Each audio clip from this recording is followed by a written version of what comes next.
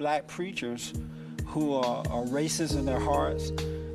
They are not called by God, but they've been called by their mama. The Jesse Lee Peterson Show is the only program in existence which deals straight up with black Americans. So-called civil rights leaders want them angry, dumbed down, and demoralized.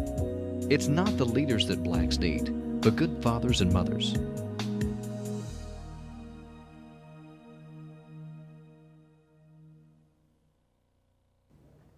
Welcome to the Jesse Lee Peterson Show. I am Jesse Lee Peterson. Thank you for tuning in. I want to hear from you. Questions and answers, email me or give me a call. If you have suggestions, people you'd like to see on this show, let me know. Send me their name and phone numbers and we will get in contact with them. Email address or whatever information you may have. But I want to hear from you about how you feel about what we're doing here, your opinion about these shows, all right?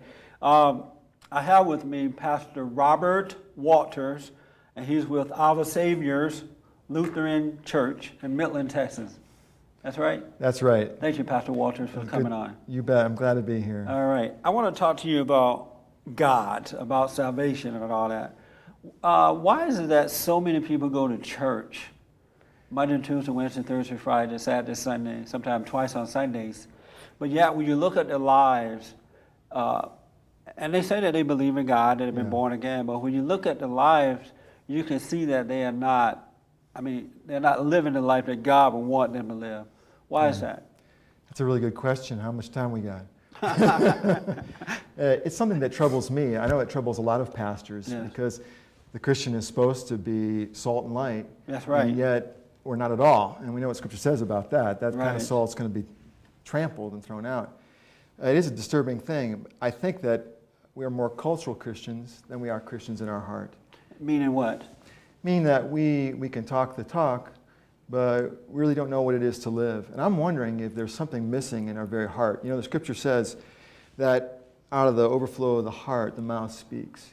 And it uses that example when it says you don't pick figs from a thorn bush. Right. And I'm wondering if there's something within us, in our very nature, that has not yet been touched by the gospel, not yet been touched by the Spirit, so that we are fundamentally changed. Right. We're just changed in terms of externals, but the heart is still very much what it was before we came to Christ. If your heart haven't changed, are you born again? You know, the Scripture says that God looks at the heart and man looks at the outside. If your heart hasn't been changed, you know, I've got to question whether you are. Yeah, because that's the issue. That's what it says. Out of the heart is the wellspring of life. And if the heart is not changed, then that's the essence of the born-again experience. So what would you say to people who say that I've been born again, I've confessed Jesus as my Lord and Savior, I'm now a Christian, and they're not living, their lives have not changed? What would you say to them? You know, it's not my role to judge the nature of anybody's heart. You know, when God says that man looks at the outside things and God looks at the heart, it's a statement of reality. It's a statement, in fact, that we are limited in what we can see and tell about a person's nature. But it's also a statement that says that God can see straight through all our disguises. Yes. And so when I look at somebody, the first thing I want to avoid is judging them and saying, you know, you're one of God's children, you're not one of God's children. If they're professing Christ, then I take it at face value and say, then you're a child of God. I mean, how much faith does it take, you know? Right. We just have to say, I trust you. So should we, at face value, take people on when they say, you know, I am a child of God? We should just take that as face value? You know, I think we need to be, what does the Scripture say, wise as serpents and gentle as doves. If someone may say, I'm a Christian, I think the question to ask is, well, why do you say that? And they say, well, I believe in Jesus Christ.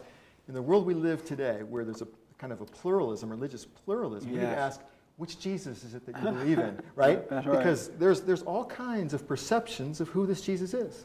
The Muslims have a perception of Jesus as a great prophet. Right. Okay, you believe in Jesus? Which one? And I'm not saying that there were multiple Jesuses, but there are multiple perceptions of who that person is and what is his relationship in your life. Is there a way that we can know a person, if a person is born again or not? Is there a way? Yes. Jesus said, by your fruit you'll know them. And what does that mean? Do you see the character of Christ? You know, I think we get hung up, and it's a problem in the church, Jesse. We get hung up on the gifts, and we think if somebody has the ability to do miracles, if they can do amazing things. We see a preacher who's dynamic. There's this charismatic, you know, kind of experience. and I don't mean necessarily by the walk of the Spirit, I'm saying Right. that they come across with this bold personality, and we think, that's a man of God. That's right. But yet, what does it say in Matthew 7? You know, there are some that prophesy in my name that cast out demons, and Jesus says, I don't know you. So what the Scripture says to look for is the fruit. Does the person exhibit joy, peace, charity? Are they gracious in their action? And I think the best way to answer that is not how do they act up on stage Right. when the lights are on, you know, and the camera's coming in for a close-up. The issue is how do they act at home? Yes. How do they treat their wife? How do they treat their kids? How do they act when nobody's looking? What is salvation important? Wow. I'd have to say absolutely. That, you know, it determines our whole destiny. And what is salvation? You know, salvation is a word that is very rich. I think that, sadly, we've tended to condense the word just to speak of the experience when we come from the kingdom of darkness to the kingdom of light. But if we look at the original meaning of the word from the Greek, sozo, it's much richer. It includes all that time in which God was preparing our heart. It includes the time when we cross from one kingdom to the next. It includes the idea of preserving once we've crossed the line so we don't lose ground. And so it includes not just the event, but the whole process that leads up to it and the process that follows. It includes healing, for instance. It includes deliverance. So it's a very rich thing. So salvation can mean healing and deliverance. Mm-hmm. Deliverance from what? Well, some of it's deliverance from yourself. Deliverance from your own salvation. I mean, Right. from your own selfishness. Right. Deliverance from your own addictions, your desire to control. Definitely deliverance from sin and its power over your life. Deliverance from Satan and the grip that he has on your life. Deliverance from death and the fact that our lives are finite unless Jesus intervenes. So there's a lot of things that we're saved from, but there's more that we're saved into. When you say a deliverance from sin, meaning that we're now saved from sin, are you saying that once you're saved, once you receive salvation, that you don't sin anymore? I'll tell you, that's not my experience. I've been saved, but I keep sinning. Just ask my wife, you know. What When kind I of say sin? saved from sin, what I mean is saved from the power, its grip in our life. While we're non-believers, Jesse, sin rules our life. When Paul writes to the Romans, he writes about, in Romans 6, about who we're going to serve. And he describes it as slavery. And he says, as long as we are under the grip of sin, we're slaves. And what choice does a slave have but to obey its master? All who sin, slaves. That's right. Yeah. And when Christ sets us free, we become slaves to a new master. Right. And for that reason, we can say no to sin. What it means is that for the first time in our life, we can say no to sin. And up until then, we couldn't. Oh, I see. So once you're born again, you're saved from sin. And because now you're a slave to God, Yep. when you're tempted by sin, you're able to resist it. Absolutely. Oh, okay. Absolutely. So you said that if I should ask your wife, she would say that you still sin. What would your sins be? What would she tell me? You know, I think I'm a typical husband, Jesse. Meaning Just what? pretty selfish. Are you? You know, and by that I mean, you know, it's my wife that's thinking of me and saying, hey, can I bring you something? And I'm not always thinking of her the way that she's always thinking of me. I'm blessed. Right. I've got a great wife. And I realize that there's sometimes I take her for granted. So is that a sin? I think it's a sign of sinfulness because the essence of sinfulness is selfishness. Oh, I see. Self-centered, self-absorption. Well, the first thought that comes to mind is if you're a pastor and you're teaching people, you know, you're telling people that you don't really have to sin once you become a slave to God. I mean, if you're sinning, how do you tell them that they don't have to sin? When we talk about being free from sin, what I'm talking about is how God, by the Holy Spirit, gives us the power to resist sin. Right. Now, we're not entirely successful, unfortunately. Why?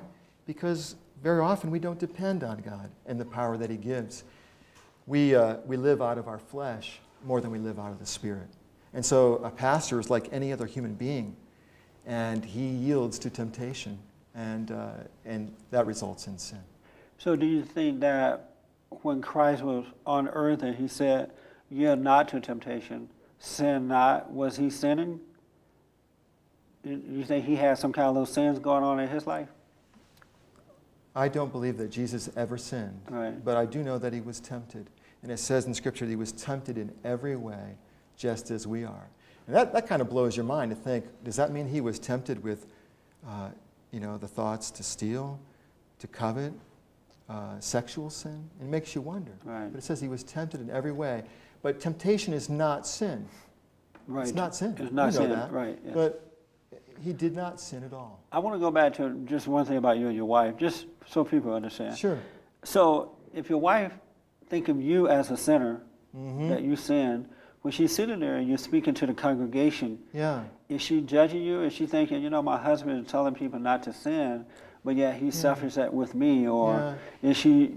Maybe let me distinguish, Jesse, between being a sinner and being a hypocrite. I'm not sure exactly what you're thinking or where you're heading with the question, but it's a fact of reality. I don't know if any of your guests have ever told you this, but Jesse, you're a sinner.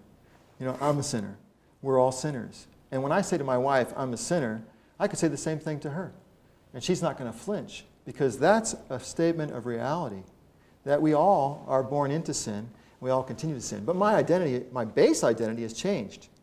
And now I'm a child of God. You're a child of God through faith in Christ. My wife's a child of God. So when I say I'm a sinner, my wife knows that I give way to sin even though I shouldn't, even though I don't have to. And so if it becomes hypocritical, if I'm acknowledging it openly, it's not a problem. And I do. I'll say that in front of my congregation. I'll say, hey, I'm a sinner. But you know what? That makes me approachable. Because if I'm acting high and mighty, if I'm acting like I never sin, will they ever come to me and talk about their own temptation? Absolutely not. They have to know I'm a sinner. But what's the difference between me and the person that's not saved? I know where to go with my sin. I know where to find forgiveness. So what I don't understand is, why would anyone want to talk to another sinner to tell them how not to sin?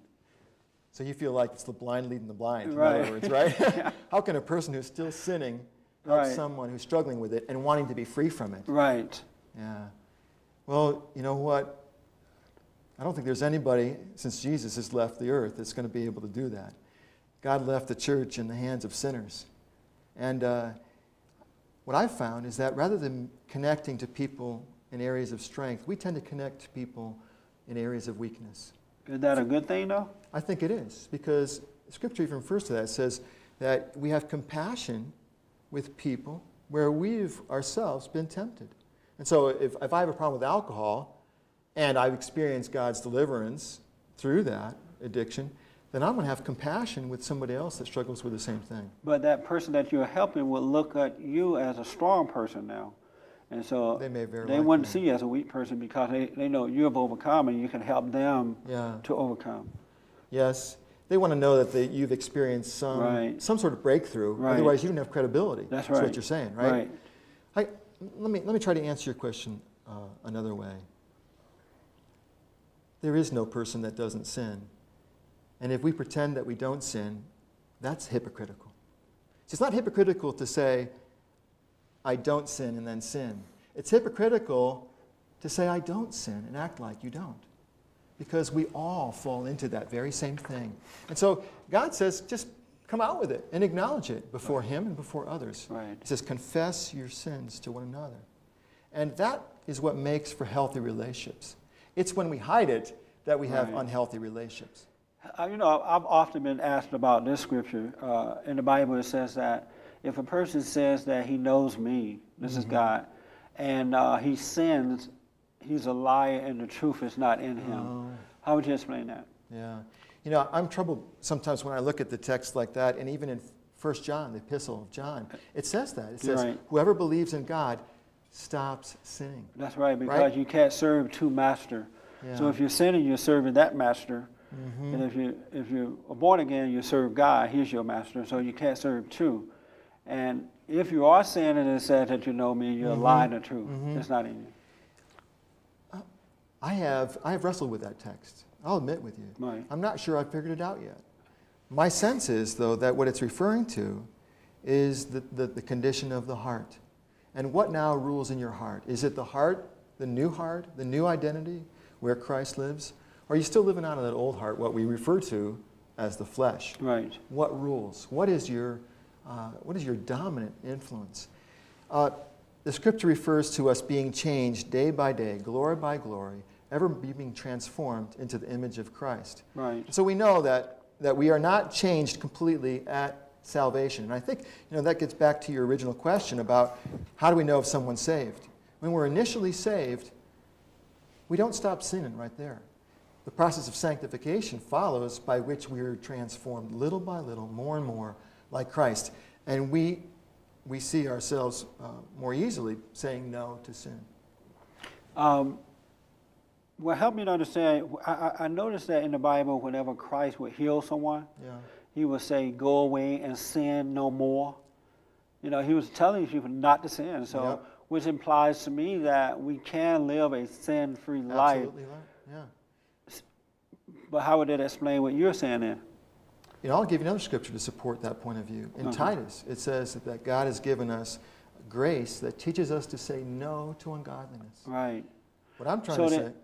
So then we should not be sinning then once we're born again. Absolutely. And the grace that we've received enables us to turn away from sin. Right. You bet. So then what would you say to people who are still sinning once they are born again? They need to be confronted with their sin.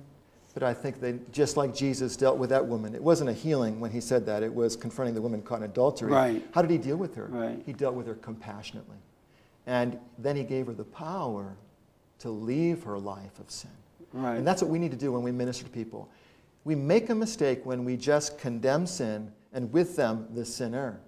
As we minister, we need to condemn the sin, but to help that sinner find a new identity, the identity in Christ, out of which they can have the power to leave the life of sin.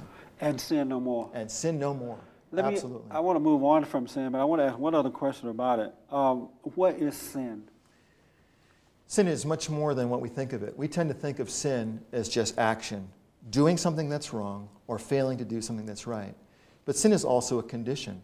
Sin is we call it original sin. It's a being, a sense of who we are.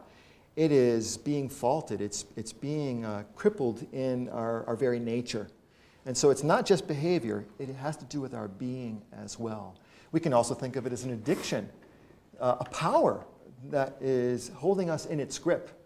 And so it has lots of different complexions, but it's far more than just something we do or fail to do. Does the Bible say what sin is? Well, everybody tends to think of that Greek definition, hamartia, which means to fall short of the goal, to fall short of what we're aiming for. That's a real common definition. Oh, I see. Yeah. When I read Genesis, and I look at the fall of Adam, when he fell away from God, and he became a prideful man. Yeah. I get the impression that what sin really is, man or woman playing God. Because when you're a prideful person, you tend to think that you are God, and you don't need him. Could sin be, and then in that kind of condition, in that state of mind, you tend to do other things, like become alcoholics or adulterers or a liar and stuff like that, in a prideful state. Yeah. So am I wrong in thinking that the sin is the pride of man, which is of the devil, and if we can get rid of the pride, then we will not sin anymore? I think you're absolutely right when you describe sin as being pride and the impulse of mankind to try to take the place of God. Right. Absolutely. I think that is the heart of sin itself, and we do that because of pride. Unfortunately, if we are able to get rid of pride, I'm not sure that we'll get rid of all of sin, because there is still more in sin besides pride. And it has to do with that nature of our selfishness. How long does it take to be born again? How long does it take to be born again? Have you got children?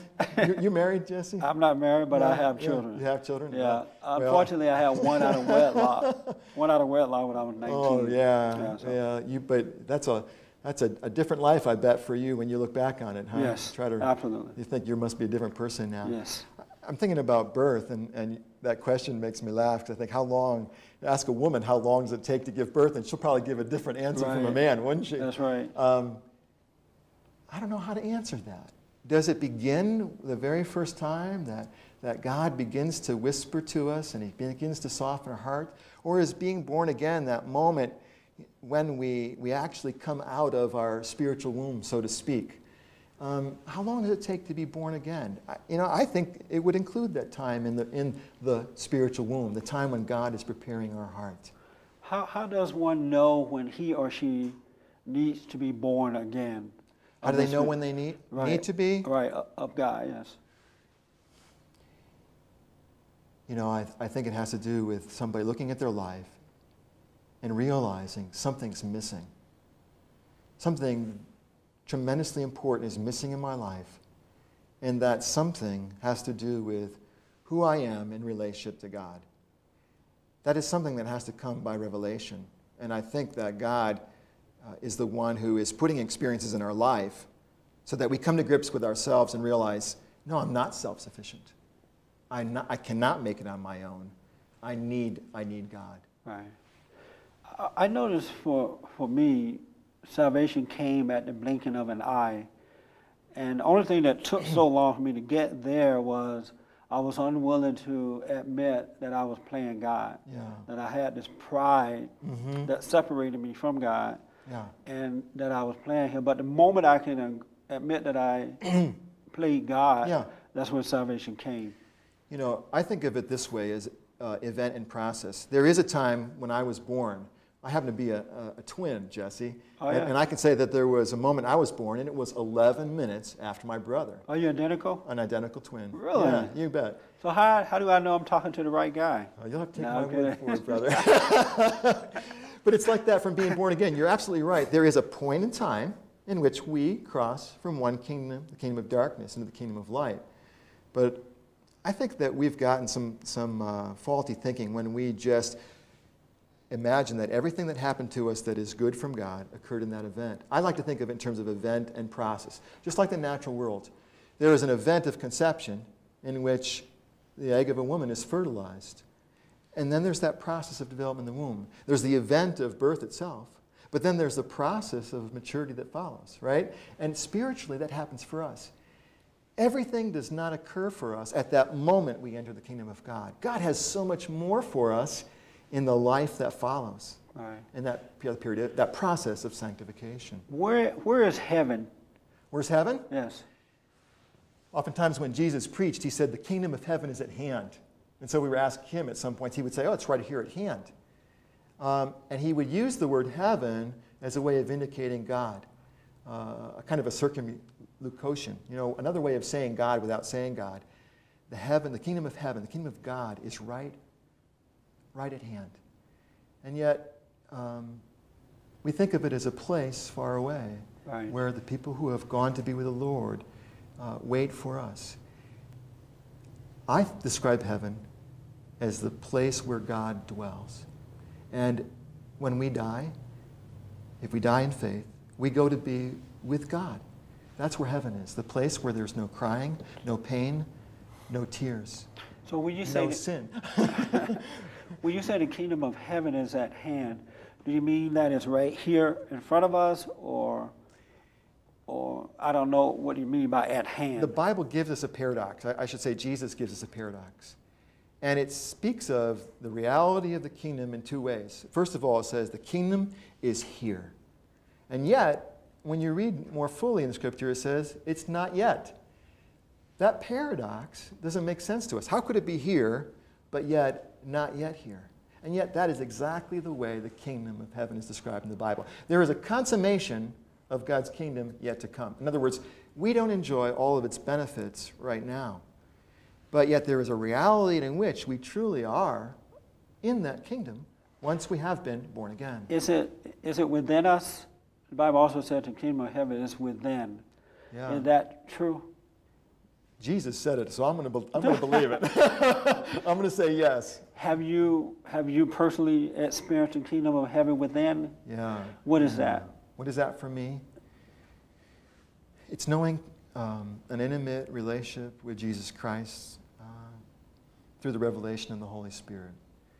And it's experiencing the change of heart so that you are a new person and live more out of His desires than your own. So what did you change from? When did I change? What did you change from? What did I change from? Yes.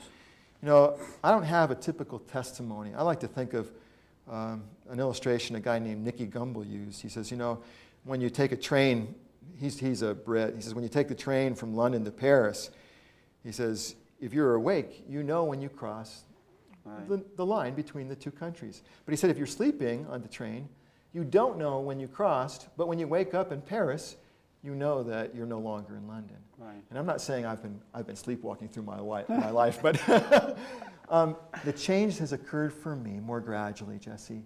And there have been many times in which I've committed my life to Christ, and I've invited Him to be in my heart.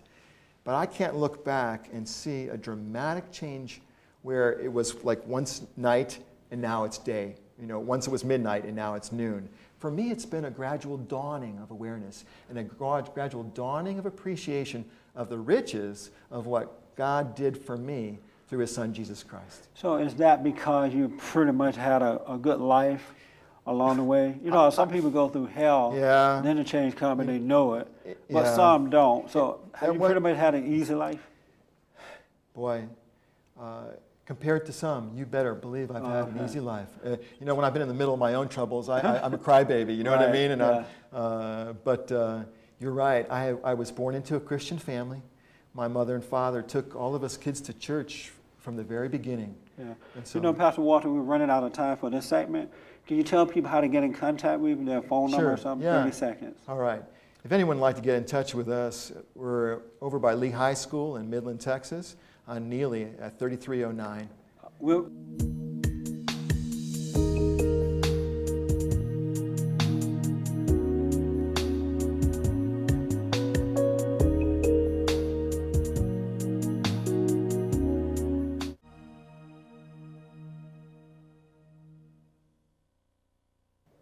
welcome to the show. My name is Jesse Lee Peterson. Thank you so much for tuning in. And I appreciate your letters and phone calls, your suggestions for guests on the Jesse Lee Peterson Show. I'm doing a part 2 series with Pastor Robert Walter, and he's with Our Savior's Lutheran Church in Midland, Texas, just so we can make sure we give out the information for people who may want to visit your church. Is there a phone number or a website or something you can give? The phone number would probably be the best. Okay. Anybody can call at 694-4517, area code 432. 694-4517. That's right. Area code 612? Area code 432. Oh, 432. Okay, we'll do it again hopefully at the end of the show, but a lot of times I Thank run you. out of time. Sure. We talked about salvation on the last session. I want to talk to you about race relationships, Okay. racism and that crap. Uh-huh. I noticed that a lot of white preachers are afraid to tell the truth about what's wrong with black folks, or when it comes to people like Jesse Yeah. Jackson or the other black preachers. Mm-hmm. A lot of white preachers allow themselves to look like a racist when they say Sunday mornings are the most segregated hour of the day. Mm-hmm. And they tend to blame white churches for that. What do you say about that? Wow, that's a big topic, Jesse. I don't know where to start. First, do you think that white churches are deliberately keeping blacks away or want them to stay away? I don't think so. I don't think that whites are deliberately trying to keep blacks away. Well, why don't white preachers say that openly? I don't know if anybody's asking them. You know, I've got a few black brothers in the ministry, and there's one brother right here in town that I've had some heart-to-heart talks with, and I know it grieves him to see the segregation in the church. And for him, racism is his passion. Or I shouldn't say racism, but dealing with racism is his passion. And he was operating under the assumption that everybody had the same passion. It's priority number one. But the fact of the matter is, whether it's good or bad or indifferent, everybody has a different passion. And for some, it may be abortion. For another, it may be fighting homosexuality. For another, it may be missions. But I said to him, you know, that may be your passion, and it may be the thing that you're crusading to end, but not everybody's on the same crusade. Right. And so if you have frustration, why aren't other churches working with you? That could be why. No, the white churches are not indifferent, but I think that they're not as aware of the issue as the black churches, for instance, or Hispanic churches, for instance. We tend to go about our business and we forget what it's like to deal with racism because we're not dealing with it ourselves. So you're saying that the white pastors or white churches don't have to deal with racism, so it's not an everyday thing on their mind, and as it is with black churches. Yes. So do you think that black people are really dealing with racism, or is it something that's in their mind but it's not really reality?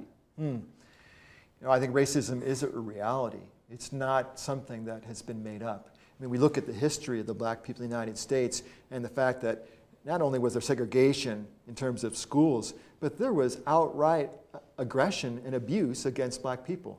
That is not a myth that can be washed away. I know, but that's been over with for about, 40 to 50 years at least. That's true. So that's not the reality today. Well, I think what you're getting at is, are black people living out of a victim mentality? Right. Or is this something that it's over and done with? Yes. Well, it's easy for us to live out of a victim mentality, and I think that may play a part.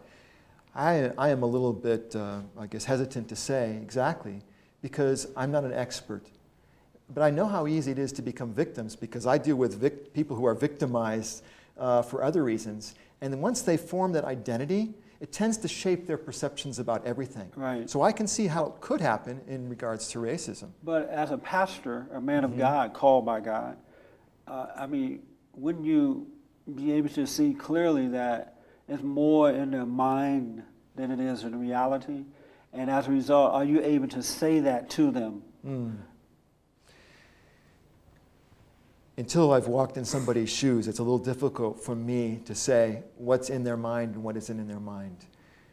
What I like to encourage people to do is to take another look at it, to listen to them very carefully, and to see what is the struggle, and then to kind of talk through it and see if there is something of substance, or if in fact it is something that is a holdover from the past. What do you think the problem is within the black community? Well, when you look at the stats, one of the things that you see that really stands out is the, I shouldn't say the absence, the absolute absence, but the near absence of strong male role models. Right. And the fathers who don't seem to be on the scene. They're not. They're outscrewing everybody and their mama. That's right. And making babies I by shouldn't them. say that's right because I don't know firsthand, but I hear you. Yeah, but you do know that 70%, at least 70% of black babies are born out of wedlock, right? I didn't know that. Yeah. Exactly. I knew it was very high. Right. And as a result of knowing that, you must understand that that has nothing to do with racism, but the lack of self-control or Absolutely. or you know. Well, that sets up a horrible, horrible scenario for those children being raised without a father. Yeah. Because those children wonder, you know, wasn't I loved? Why did my That's right. father not hang around? And unfortunately, this is sad but true, a child gets their picture of God from their picture of their father. And if the father is AWOL, then the child begins to assume that, well, maybe God is AWOL. That's right. And when I call upon God, maybe he'll be like my father, nowhere to be found. So as a white pastor, and I guess you know other white pastors, are you able to say that out loud? Well, you know, look, black folks, if you're having these babies out of wedlock, that has nothing to do with racism. And you're setting up the next generation to doubt God, to really change things. Are you able to say that out loud? I wouldn't have any problem saying that. Okay. And the black pastors that I know wouldn't have any problem hearing me say that. Now, I've never been offered an opportunity to say that from a pulpit in a black church, though. How about in a white church? Can you say it to white people in a white church? You know, there is a little bit of a hesitancy. I think that's what you might be getting Right, at. Because yeah. you think, boy, do you want to come across in a critical way? I mean, who wants to have somebody, you know, picking on you that way and then lambasting a whole race of people? And it doesn't come across as a very gracious way. But just a couple of weeks ago, I preached on the subject of homosexuality. And I just laid out the facts. I mean, the Right. fact of the matter is that lifestyle leads to great degradation and suffering. And the same thing is like what you're getting at, not for the same reasons at all, but if there is a 70% statistic of fathers who are leaving their children, then somebody needs to say something about it. And why would you be hesitant to say it as a man of God? Why would I be hesitant? I think partly you wonder, how will it be received? You represent Christ, right? As a man of God. That's my intention. Do you think Christ would be hesitant to say that? No, he tended to speak the truth in love. And why don't you have that same courage without even... I'm not saying, Jesse, that I wouldn't say that. Right. But part of the fact is that I haven't yet been purged of all my imperfections. And so sometimes fear kind of raises its ugly head. What do you think God going to say to white ministers and white Christians Yeah. who have cowered down to fear and refuse to tell black people the truth? Do you think God going to be pleased with the white community? No, and I think he wants to raise up those who will be prophetic and speak the truth. Right. The truth that hurts. The gospel was not meant to tickle our ears. That's right. It was meant to change our lives. And just like a scalpel, I mean, you go under surgery, it's going to hurt before it heals. Right. And very often the word of truth is the same way. It hurts before it heals. So you do admit to me that, not all of course, but most white ministers have fear of being called racist or looked at as a bad person if they were to tell black people the truth. I didn't actually say that, but now that you're saying it, I would say that is a factor.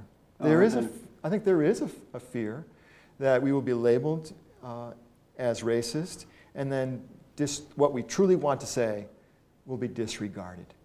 And can you be born of perfect love, which is of God, and have fear? Well, the scripture says that perfect love casts out all fear, doesn't it? Right. So, I've met a lot of people who are Christians, and they're still living in fear. But what would you say, though, to the preachers who live in fear? I've met a lot of preachers who are wounded people. But I'm talking about the white preachers who are afraid to tell the truth to lost Yeah. black souls Yeah. out of fear of being called a name or label. Do you think that they have perfect love or no? I don't think any of us have perfect love. So how can you be called by God to represent Christ if you don't have perfect love? The perfection that we're called to in the Bible, and that is the word that is used, it calls us to perfection, Right. is the word that means complete. And we're always on that journey towards perfection. We don't receive, God has perfect love. But what happens is that we have almost a filter system operating. And we don't receive all of his love in all of its perfection.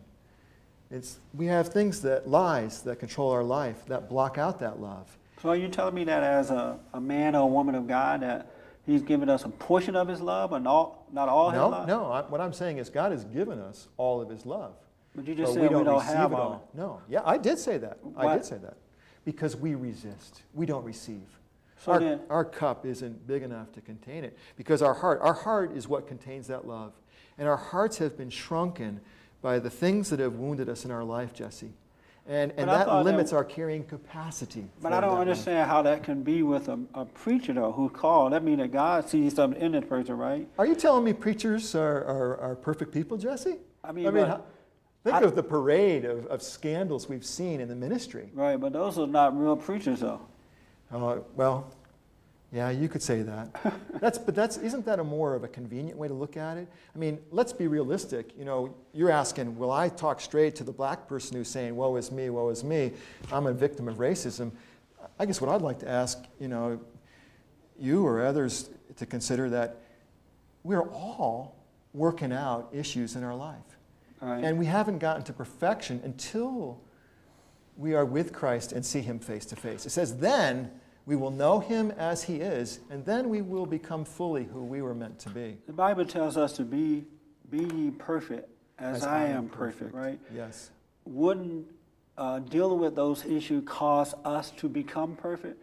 Let's say that the white preacher, see that the black community is lost, and that the black preachers are not going to tell them the truth. Yeah. And because the white preachers are called by God. They're going to tell black people the truth. Wouldn't that make you perfect by telling them the truth too? So what you're saying is that if I carry out my responsibility of the prophetic role, that some way will bring me closer to perfection, Right. because I'm obeying God's command to That's speak right. His word. You could say that. You could say that, but there's so much more to moving into perfection. I agree with you, Jesse. We do have a prophetic burden to speak the truth, and we have to speak the unpopular truth. That's right. And a preacher, if he is concerned about being popular, he might as well hang it up. Right. Because, you know, I think we all, if we're authentically preaching the Word of God, know what it's like to take hits, to be criticized, because people don't want to hear what they hear us say. I'll move on from this, but I have one other question. Go ahead. The white community, the white preachers have to see that the black community is suffering for the most part.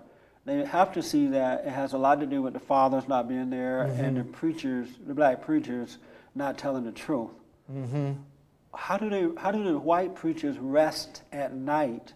How are they able to lay their head and go to sleep and not tell the people that they're lost, and here's why you're lost, and this is how you find the right way? How do they let a society of people just go to hell? Okay. So you're asking me, how can the white preachers totally disregard what's happening in the black community and rest in peace? Yes. Is that right? Yes. That's a good question. I have to admit that I am not one who thinks about this issue every day, every week, or even every month.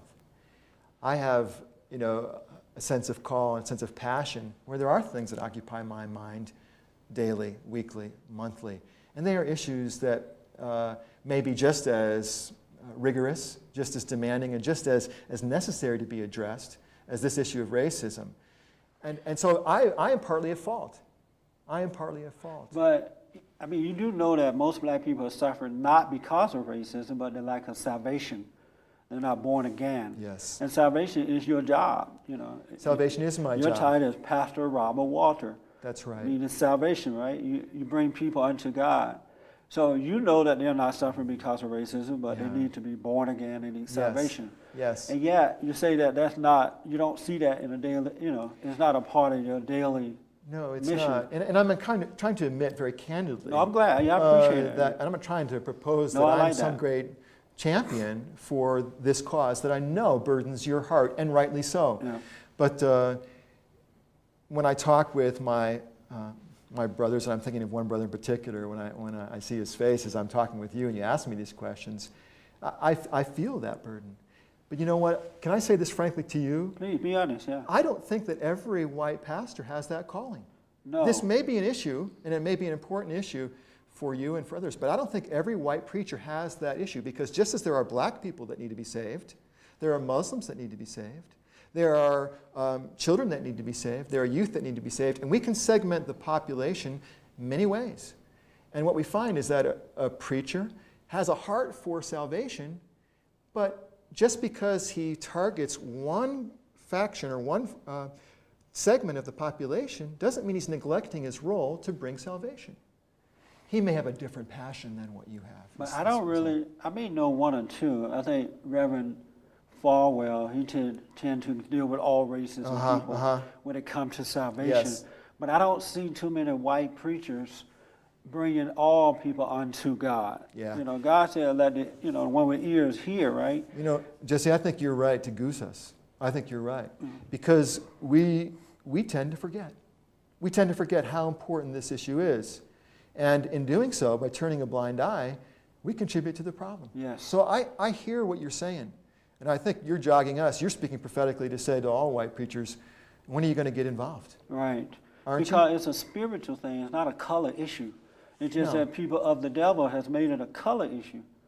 And so It's a convenient excuse to Right. ignore the real problem. Right, so that's why I can't understand how white preachers know this but won't say a word about it. Yeah. Part of it is that we're not given a platform, Jesse. But you have your own church, you have the radio, you have TV, you have streets. You don't have to be given a platform. Well, it's true. I can speak to my own congregation, but isn't that kind of like, you know, preaching to the choir? You know, it sounds almost But they would go promoting. out. See, white people know other black people. So if you as a white preacher get up and say, you know, Black people need to understand Yeah. that their problem is not racism. Uh-huh. It's salvation. They need salvation in their life. Uh-huh. They need to be set apart from their so-called leadership and go to God. Then your congregation is going to tell somebody else that when they go out into the world. I see what you're saying. It's a process of education. Right. Let them know that not to fall prey to this deception that everybody's problem in the black community derives from racism. That's right. That makes sense to me. You know, as I listen to you, I'm thinking, I preached a sermon series on cultural issues and what I called hot potato topics. And I talked about abortion, I talked about homosexuality, I talked about women's role in the ministry, but you know what I didn't talk about?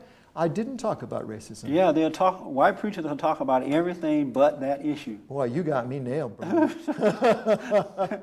And I just think that God is going to ask them, why do you point that black person toward me? Why do you tell black people they need me too, you know? You know what, I'm going to need to add that to my series. Yeah, I'm telling you, it has to be done because there's a lot of people that need help.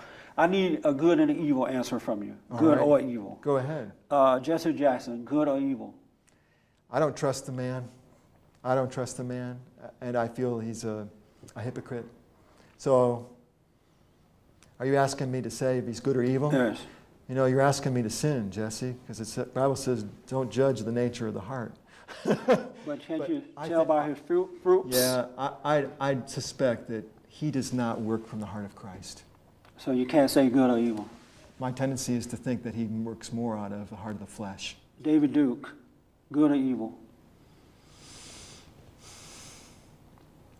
Boy, I don't know enough about the man, but again, I guess I wouldn't lean towards the good. I'm sorry? I'm not leaning towards good. What would you say? I'd say I'd rather not judge a man's heart. I don't know where he is today, Jesse. But so you're not able to recognize good and evil when you see it? No, that's not what I'm saying. I'm saying the Bible says that don't judge. Let me ask you this. If he had a good heart, would he do evil things? No, he wouldn't. If he had an evil heart, would he do evil things? No, he wouldn't. I mean, if he had an evil heart, he would do evil things? If he had an evil heart, he would do evil things. Right. Yeah. So out of Jesse Jackson's heart, I mean, you don't see Jackson as producing good things, right? No, I don't. And so that must says a lot about his heart then, right? Yes, it does. And what would you say his heart is? Well, it's not good. Would it be evil? It's important for you to hear me say that word, No, I I'm guess. just Yeah. It looks like it's evil. Yes. You're not sure? No, it's not that I'm not sure. Again, I guess, Jesse, what I'm trying to say, the Bible says to be discerning. Right. But it says don't speak in such a way as to condemn another man. But you're not condemning. You're going about what the fruits he's putting out. Yeah. Are they? Do you think he's producing? His fruits are evil. And so, is it coming from a good heart or an evil heart? It's not coming from a good heart. Is it an evil heart? I'd have to agree with you if that's what you want to say. I haven't said it yet. I'm giving you a hard time, aren't I? Bill Clinton. Bill Clinton. Good or evil? Why? Another man that I don't trust. I don't believe what he says, and I think he's more of a pretender. And can I give a third option rather than good or evil? Is there a third one? Can I say that there's a real wounded heart there? Wounded heart? There's a real wounded heart there. There's a heart that is real messed up. Do God say that we have a third option, or As you far either as serve heaven and good he- or evil? As far as heaven and hell, there's only two options. Right, As far so- as whether we serve good or evil, there's only two. So why I would guess you what give a third one? I'm giving a third because I guess I'm trying to give a sense for where does evil come from? And I find that when people are deeply wounded, they tend to give over to the evil that's already there. Right. I'm a believer in evil, Jesse, don't Me get me too. wrong. I believe in evil. So why are you afraid to say, well, this is evil and this is It's good? partly what I had shared with you earlier, that the scripture says that only God can judge the heart. And by that, God is saying, it's off limits. Don't be judging the heart because that's my role. But you're discerning the heart. You're not judging. Yes, okay. And there is a difference between discerning and judging, Right. too. My discernment is that there is evil in Jesse Jackson's heart. Yes. Charles Manson, you heard of him? Good or evil? Yeah, he's a lot easier to say evil, isn't it? I find that easier to say evil. But do you realize that is the not so apparent evil that is destroying a nation. Yes, I do. You know, Satan comes sometimes as a lion, but often as a serpent. He comes disguised. And I think what maybe you're trying to say is that it's the subtle evil that's more dangerous because we don't recognize it as evil. That's right. Or we recognize it, and a lot of people are afraid to say it. They don't want to speak up. Right. And it seems as though You're making a good point, Jesse. I know, but I know you're thinking I'm walking on the fence? Yes. Yeah. Why? You know, I don't have any problem saying that what they're doing is evil. I don't have any problem saying that. But you know, that's enough, Jesse. That's enough to say that this is evil and to call a spade a spade. But what's the difference in what they are doing as being evil than saying that they are evil? Because you have to be evil in order to produce evil. Yeah. I think it is important to recognize the evil. Right. And when it comes down to that time where I need to distinguish, for the sake of my flock, this is a wolf, or this is a wolf in sheep's clothing, you better believe I'm going to say it. I don't shy away from that. Right. I have learned that's very important for the safety of my flock. And they will definitely hear from me what's evil and what is good. Define judgment for me. Judgment? Yes. You know, there's two words that are translated judgment from the Greek, and one is krino, and one is hypokrino. The hypo is the word judgment in a way that condemns. And it kind of gets at the heart of what we've been talking about. Right. And everybody always tends to quote that verse, and you may feel like I'm falling into that. They say, "Judge not, lest ye be judged." And so therefore, people say, "Well, I'm not going to call what's bad bad because I don't want to disobey that scripture." But what the scripture is saying there is, don't condemn don't condemn. It doesn't say don't discern. The first Greek word, krino, means discern. Right. Discern wisely. And then it says, don't you know that you're going to judge angels? It follows up with that. Right. Yeah. So we are called to judge, to assess, to discern. Right. But we are not permitted to condemn. Right. I think that people don't judge because they are afraid of the consequences or they are guilty themselves. And so they say, well, I'm not going to judge. But that's a weak kind of an excuse, isn't it? It is. But a lot of people tend to do that. I see Jesse Jackson and what he's doing, and it's evil.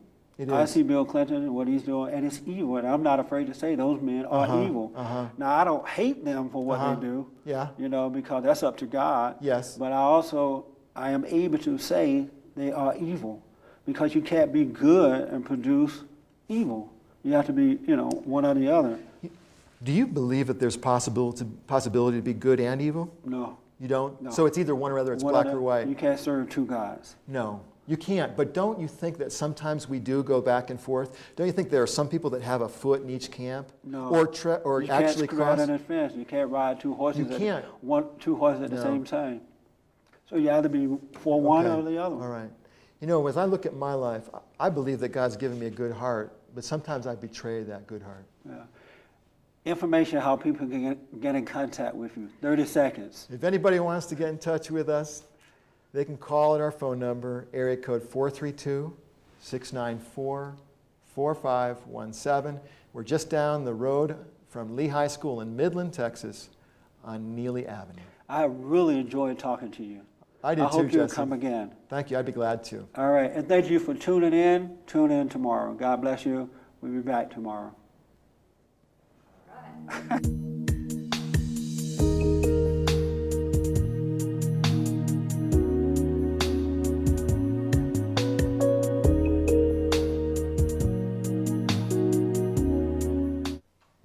My name is Jesse Lee Peterson. I'm founder and president of a nonprofit organization, BOND, the Brotherhood Organization of a New Destiny. And our purpose is to rebuild the family by rebuilding the man.